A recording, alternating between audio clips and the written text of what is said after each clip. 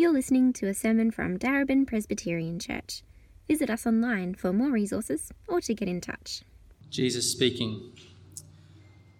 I am not referring to all of you. I know those who I have chosen.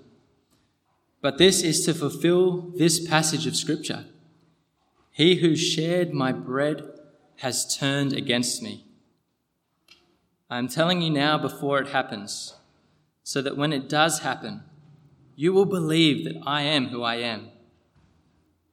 Very truly I tell you, whoever accepts anyone I send accepts me, and whoever accepts me accepts the one who sent me.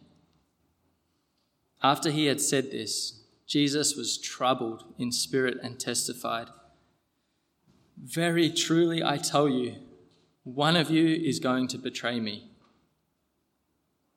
His disciples stared at one another, at a loss to know which of them he meant. One of them, the disciple whom Jesus loved, was reclining next to him. Simon Peter motioned to this disciple and said, Ask him which one he means.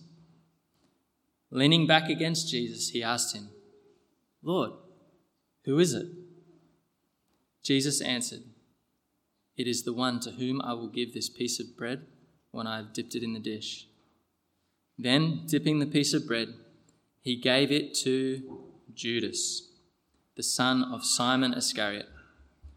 As soon as Judas took the bread, Satan entered into him. So Jesus told him, What you are about to do, do quickly. But no one at the meal understood why Jesus said this to him. Since Judas had charge of the money, some thought Jesus was telling him to buy what was needed for the festival, or to give something to the poor. As soon as Judas had taken the bread, he went out, and it was night.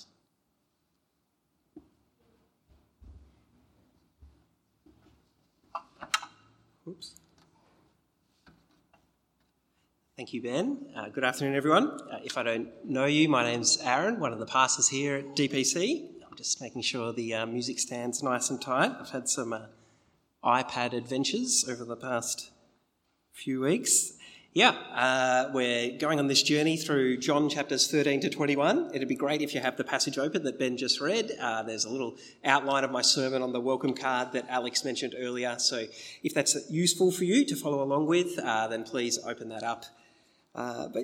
Please pray with me and let's pray for one another. Our gracious Father, we thank you for the opportunity to gather together again. We thank you for the joy it's already been to sing your praises. And we thank you that you're eager to speak to us, that you want to speak to our hearts and show us the glory of your Son, our Lord Jesus. Please, Father, do that this afternoon by the power of your Spirit, I pray. Amen. Well, I do wonder if you know the pain of being betrayed by someone you love. I certainly do. If you know this pain, it's hard to think of a more agonising, certainly emotional pain, the pain of being betrayed by someone you love. And maybe you thought that your father always really cared for you and for your family, and perhaps he did, maybe he didn't, but one day, all of a sudden, you found out that not only has your dad been having an affair for years, but he's also got a child with another woman. You feel confused, you feel outraged, you feel betrayed. Someone who you love deeply has betrayed you. Someone who you would have considered to be a close and trusted friend, someone you'd shared lots of joys and sorrows in life with, been through all sorts of experiences together. They seem to always have your back in life. And yet one day, all of a sudden, it's like they turn against you. They start speaking poorly about you. They start second-guessing you. They really breach your trust. You're gutted. You feel betrayed. Maybe you're sitting there over the breakfast table or something. Your partner's phone is on the table nearby. You see a message flash up and you're like, oh, who's that from? soon becomes apparent that they've been unfaithful to you. At first you just feel stupid. I don't know if you've been in this situation. You feel stupid. How could I possibly have missed this? I feel so taken advantage of. I just feel betrayed by someone I had loved deeply. This sort of thing can happen in the workplace as well, not necessarily with the same romance around it, but perhaps a work colleague who you've worked with for a long time. You've always really kind of grown to care for them and respect them. You've worked alongside one another on a number of projects. They've always spoken up for you on your behalf. And yet when it came to the crunch, when it was kind of their neck on the line or yours, they were way too quick to throw you under the bus. And you just feel betrayed by them. I don't wonder if you know this pain of being betrayed by someone who you love. It's a pain that's all the more deep, isn't it?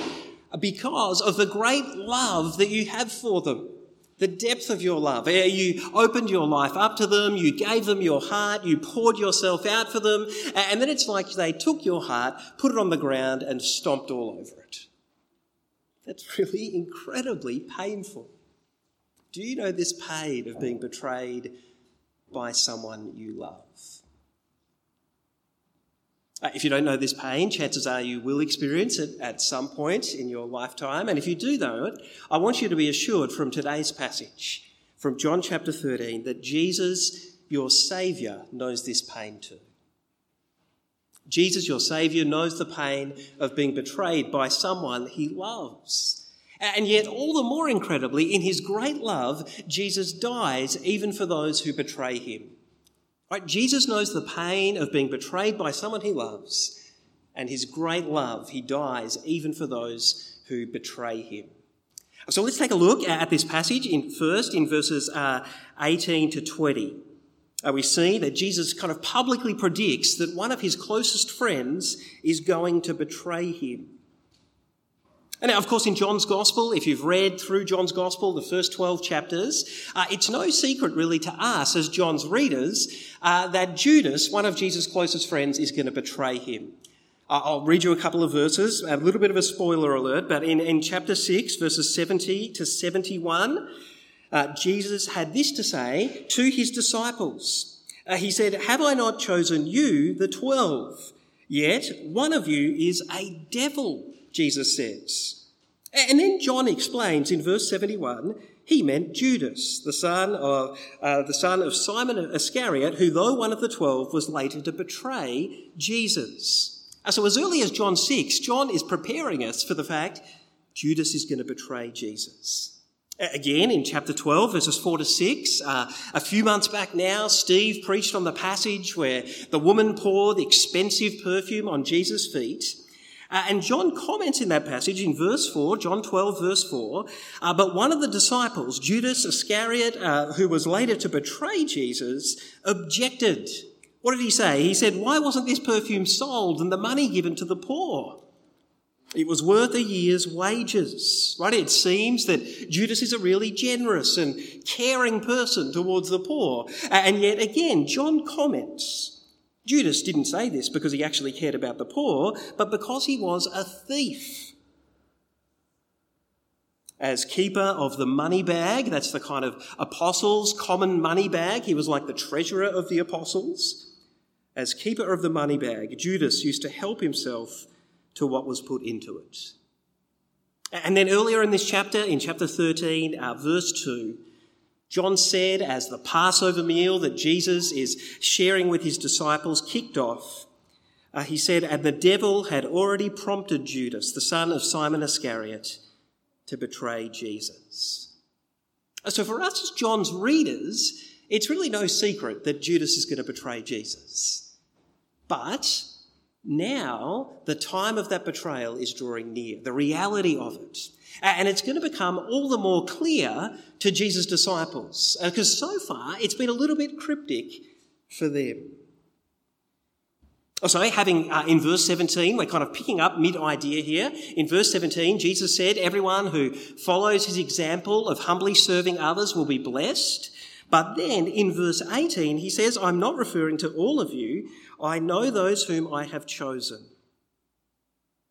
And now some people read that and they think Jesus is saying, I know those who I have chosen, and Judas isn't one of them.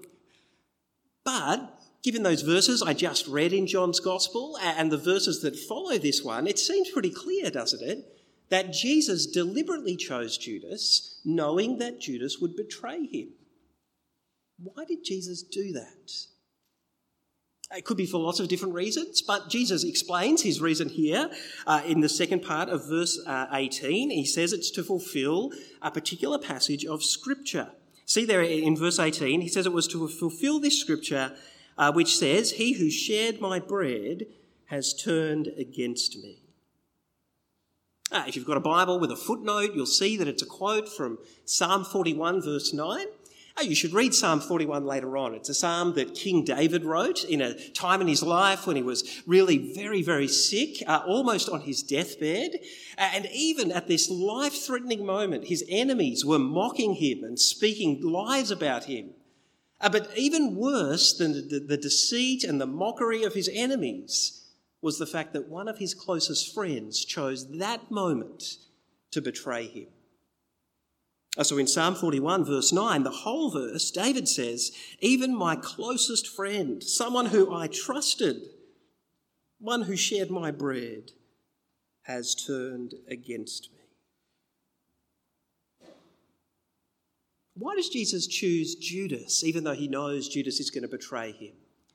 It's because he wants people to be really clear on who he is. In particular, he wants his disciples to be clear on who he is.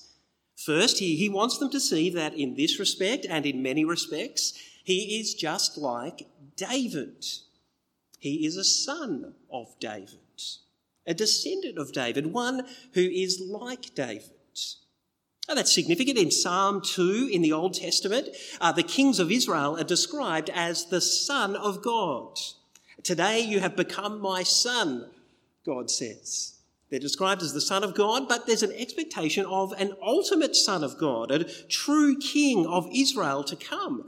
Because in 2 Samuel chapter 7, verses 12 and 13, God said to King David that one day one of his descendants, one of his sons, the true Son of God, if you like, the ultimate Son of God, would come to establish his eternal kingdom.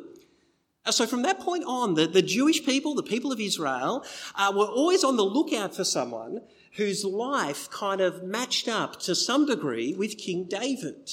They saw David's life as being full of little signposts pointing to this one true Son of God, the Messiah, God's King. And that's why it's significant that Jesus says, in this respect, I am just like David. Not in every respect. If you know your stories of the Bible, David commits adultery and has the woman's husband murdered. Jesus didn't do that, just so you know. Right? So Jesus isn't like David in every respect, but in this respect he is. In David's hour of greatest need, one of his closest friends betrayed him. And Jesus is saying, that's going to happen to me. One of my closest friends is going to betray me. And that should show you that I am the promised King of God's people. I'm that true son of David, the Messiah, God's King. But he doesn't just want his disciples to believe that about him. Notice verse 19. Jesus says there, I am telling you this before it happens. That's before the betrayal happens, so that when it does happen, you will believe that I am who I am. I am who I am. Jesus is not someone who's really kind of careless with his words. He always chooses his words very carefully. Jesus knows that in choosing these words to describe himself, I am who I am, he's deliberately taking us back to Exodus chapter 3 in the Old Testament. If you don't know Exodus chapter 3, it's a moment where God speaks to Moses out of a burning bush. Pretty incredible. You can read it later on. And God's saying to Moses, go to Pharaoh in Egypt and tell him, let my people go. And Moses says, but I don't even know your name. Right? If Pharaoh says, what's the name of the God who sends you? What am I supposed to say? And God says, tell Pharaoh, I am who I am has sent you. So what's Jesus saying by saying that you might believe that I am who I am? He's saying that you might believe not just that I'm the promised son of David, God's king, the Messiah, but also that I'm the eternal Son of God. The second person of the Trinity, God the Son, who has had no beginning or end, who has always existed, is just is. The kind of eternally self-existent Son of God who can truly say, I am who I am. I have existed, I've always existed, I always will exist. Why does Jesus choose Judas, even though he knows Judas is going to betray him? It's because it's so important that people are clear on who he is, that they understand that he is the Messiah. Remember John's purpose statement in his gospel, John chapter 20, I think it's verse 21 or 31, that people might believe that Jesus is the Messiah, that's the true Son of David, the Messiah, the Son of God, the eternal Son of God, and that in believing this have life in Jesus' name. Jesus is on board with that. He wants people to be clear on who he is. So if you look in verse 20, he drives home the importance of having an accurate belief about him. Notice verse 20, very truly I tell you, whoever accepts anyone who I send accepts me. And whoever accepts me accepts the one who sent me. You see, maybe to accept one of the apostles whom Jesus has sent is to accept Jesus who sent them. And to accept Jesus is to accept the Father who sent Jesus, his Son, into the world. And as Jesus says this, he knows that 11 of his apostles who are here sharing the Passover meal with him, 11 of them have done just that. They've accepted Jesus, and therefore they're accepted by God, his Father in heaven. But Jesus is warning Judas, who's already resolved not just to reject the 11 other apostles, those who Jesus has sent, but to reject Jesus too. And in so doing, Jesus is saying, you will not be accepted by my Father in heaven. You will be rejected by my Father in heaven. So Jesus publicly predicts that one of his closest friends is going to betray him. That's verses 18 to 20. Then in verses 21 and 22, he zooms in a little just to clarify that this closest friend of his is going to be among the 12 who are with him, one of the 12 who he loves. I notice verse 21. Ben did a great job of drawing this out in his Bible reading, I thought.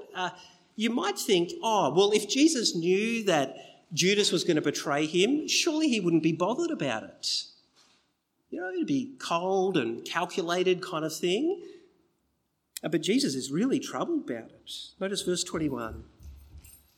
After Jesus had said this, he was troubled in spirit. John says he's troubled in spirit, but again, you might read that and think, this is just an internal thing. But obviously, Jesus' trouble on the inside, in his spirit, in his emotions, was visible enough that it could be observed and written down in John's Gospel. But Jesus is visibly troubled. Why? Because Jesus loves Judas. Jesus is invested in Judas. They've spent 3 years together. He cares about him. It's a massive grief to him that Judas is going to betray him. But he does want his other disciples to be prepared. So notice verse 21. Jesus says, very truly, I tell you, one of you, that is one of you 12, sitting here at this meal, one of you is going to betray me.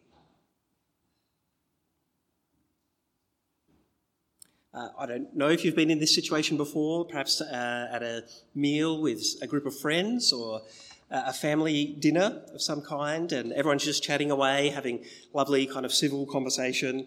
And then one member of the family or one member of the group of friends drops an absolute bombshell. They're kind of like real conversation killer. Everyone's speechless. They don't know what to say. Everyone's kind of awkwardly just wants everything to move on. That's a bit like this moment here. Right, imagine sitting at a meal with someone, a group of 11 of your friends, and one of them pipes up and says, hey, one of you is going to betray me.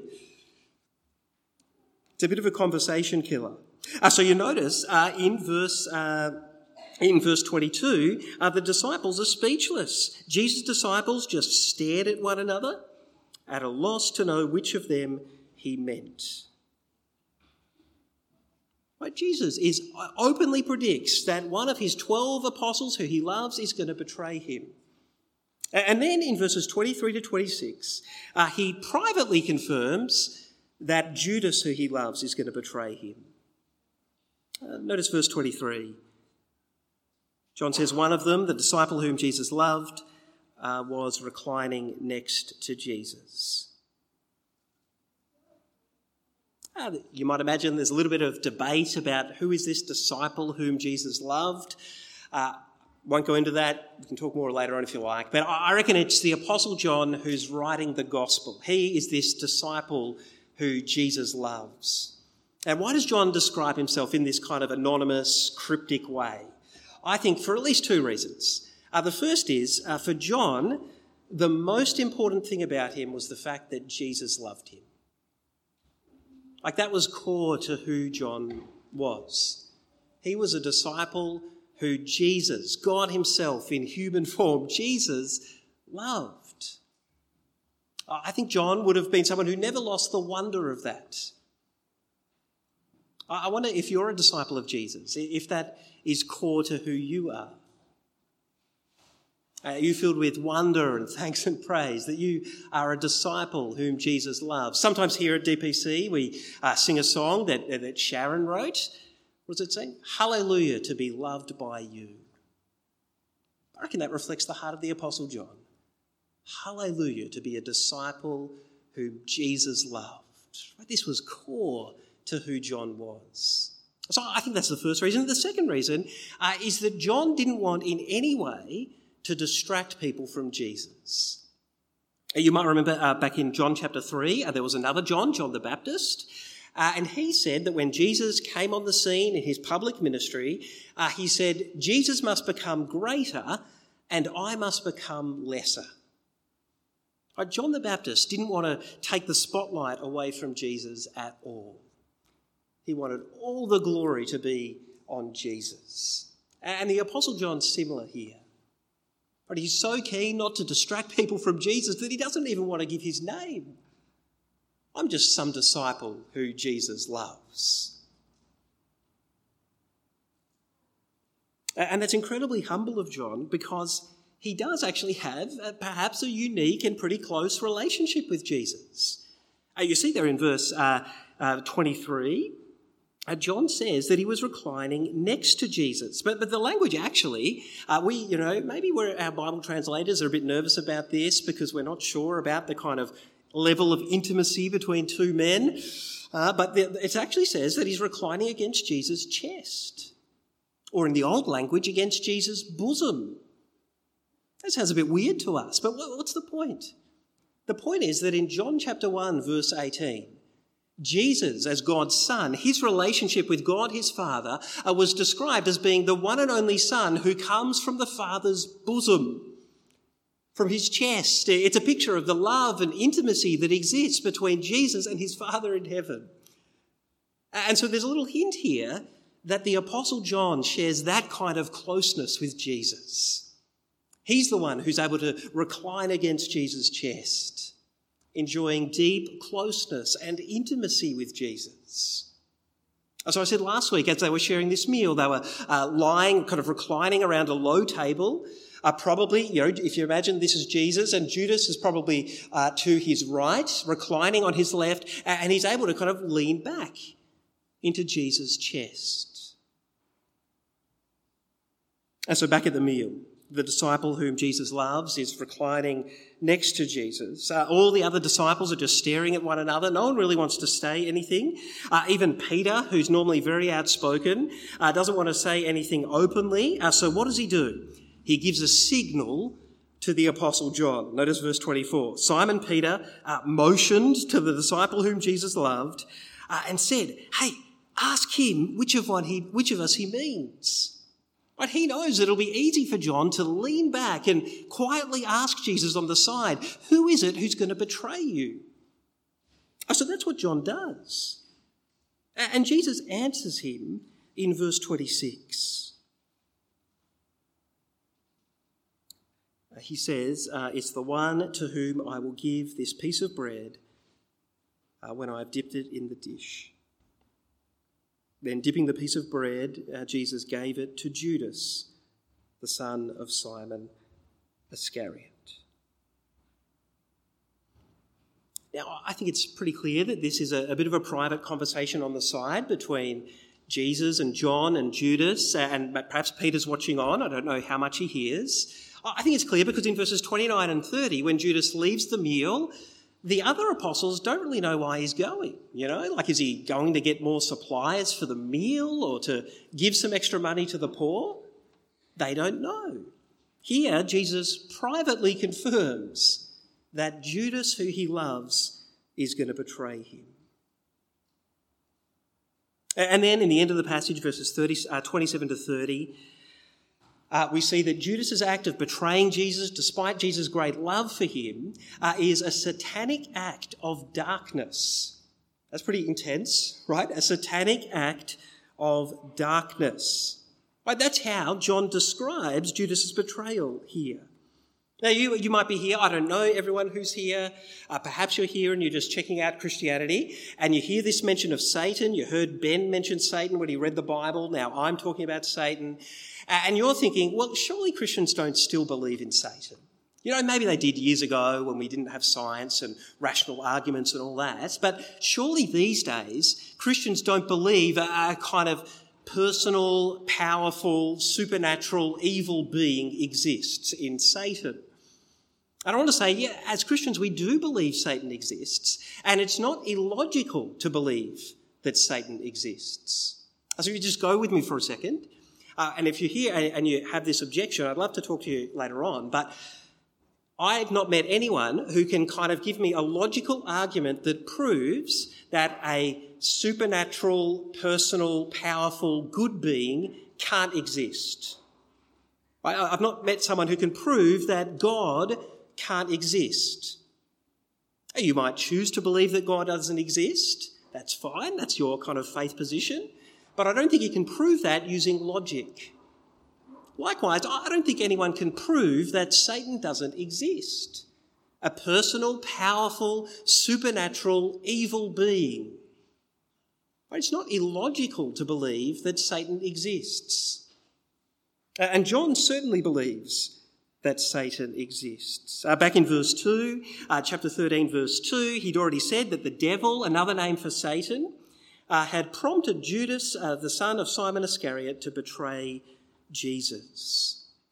Right? He'd planted in Judas's heart the desire to betray Jesus to get money from the Jewish authorities. And here in verse 27, Satan's influence over Judas's heart and his life intensifies. John says, as soon as Judas took the bread from Jesus, Satan entered into him. You see, I think with Jesus offering this piece of bread to Judas, it was like one last peace offering, one last olive leaf, an opportunity for Judas to confess what he's about to do and to soften his heart and to receive Jesus' love.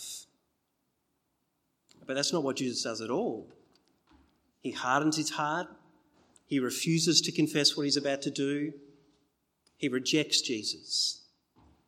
And John says that's the moment where the evil spiritual power of Satan got a firm grip on Judas's life. Right? That's the evidence of a heart that is hard to Jesus. That's the evidence of Satan's power at work. So Jesus says to Judas, well, if that's what you're going to do it quickly. Get on with it. What you are about to do it quickly. The rest of the 12 have their questions. Why does Judas up and leave? We talked about that before. And at the end of verse 30, John simply says, it was night. In John's Gospel, the categories of kind of night and day and light and darkness, they're not just kind of observations about the time of day. They're often spiritual. They have a kind of deep spiritual meaning. So what's John saying here? I think he's not just making a little observation about the time that Judas left the meal. He's saying that Judas's act of betraying Jesus, despite Jesus' great love for him, was a satanic act of darkness. It showed that Satan was at work in his life, and it showed that he loved the dark things of money and power and status more than he loved Jesus, the light of the world. So I wonder if you know the deep and really agonising pain of being betrayed by someone you love. Have you experienced that pain before? If you have, I hope there's a comfort in this passage that Jesus knows that pain too. Jesus knows the pain of being betrayed by someone he loves. In Jesus, you don't have a God who's distant from the pain of betrayal, who's unfamiliar with it, but a God who has entered into the pain of betrayal. He knows that pain. He's right there with you if you sit here today experiencing the pain of being betrayed by someone you love. And yet that's not the only good news of this passage. Perhaps even better news is that Jesus, in his great love, dies even for those who betray him. And that's better news, because I think when we read this passage, we might be tempted to put ourselves exclusively in Jesus' shoes, as if we're the kind of good and pure and innocent ones who are being betrayed by the bad guys. But actually, in our sin, we're a little bit more like Judas than we think. We're often drawn away from Jesus. We reject Jesus. We turn against Jesus because of our sinful desire for other things. We betray Jesus. And so what wonderful news that in his great love, Jesus dies even for those who betray him.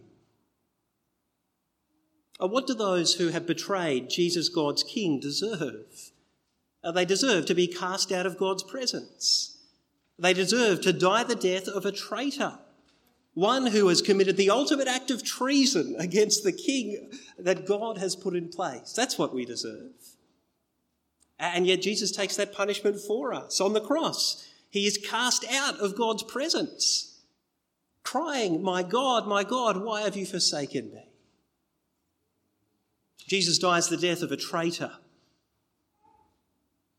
He dies the death of one who has betrayed God. So that because of his great love for us, his great act of sacrifice for us, we who had betrayed him, who were once hostile to him, can be welcomed at his table, which we'll remember in a little bit, sitting at his table as his dearly loved children. Brothers and sisters, I do pray that it's encouragement to you to know that Jesus knows the pain of being betrayed by someone he loves. And in his great love, he dies even for those who betray him. Let's pray. Oh, Father God, we thank you for your word. We thank you that your word speaks to the deep pains and griefs and hurts in our life, even to that pain that comes from being betrayed by people we love. We thank you, Lord Jesus, for the comfort of knowing that you are familiar with this pain, this agony of being betrayed by someone you love. And we thank you, Lord Jesus, that in your incredible, abundant, overflowing love for us, you gave your life, even for we who betray you and turn against you. We praise you for this wonderful comfort and assurance in the name of our Lord Jesus. Amen.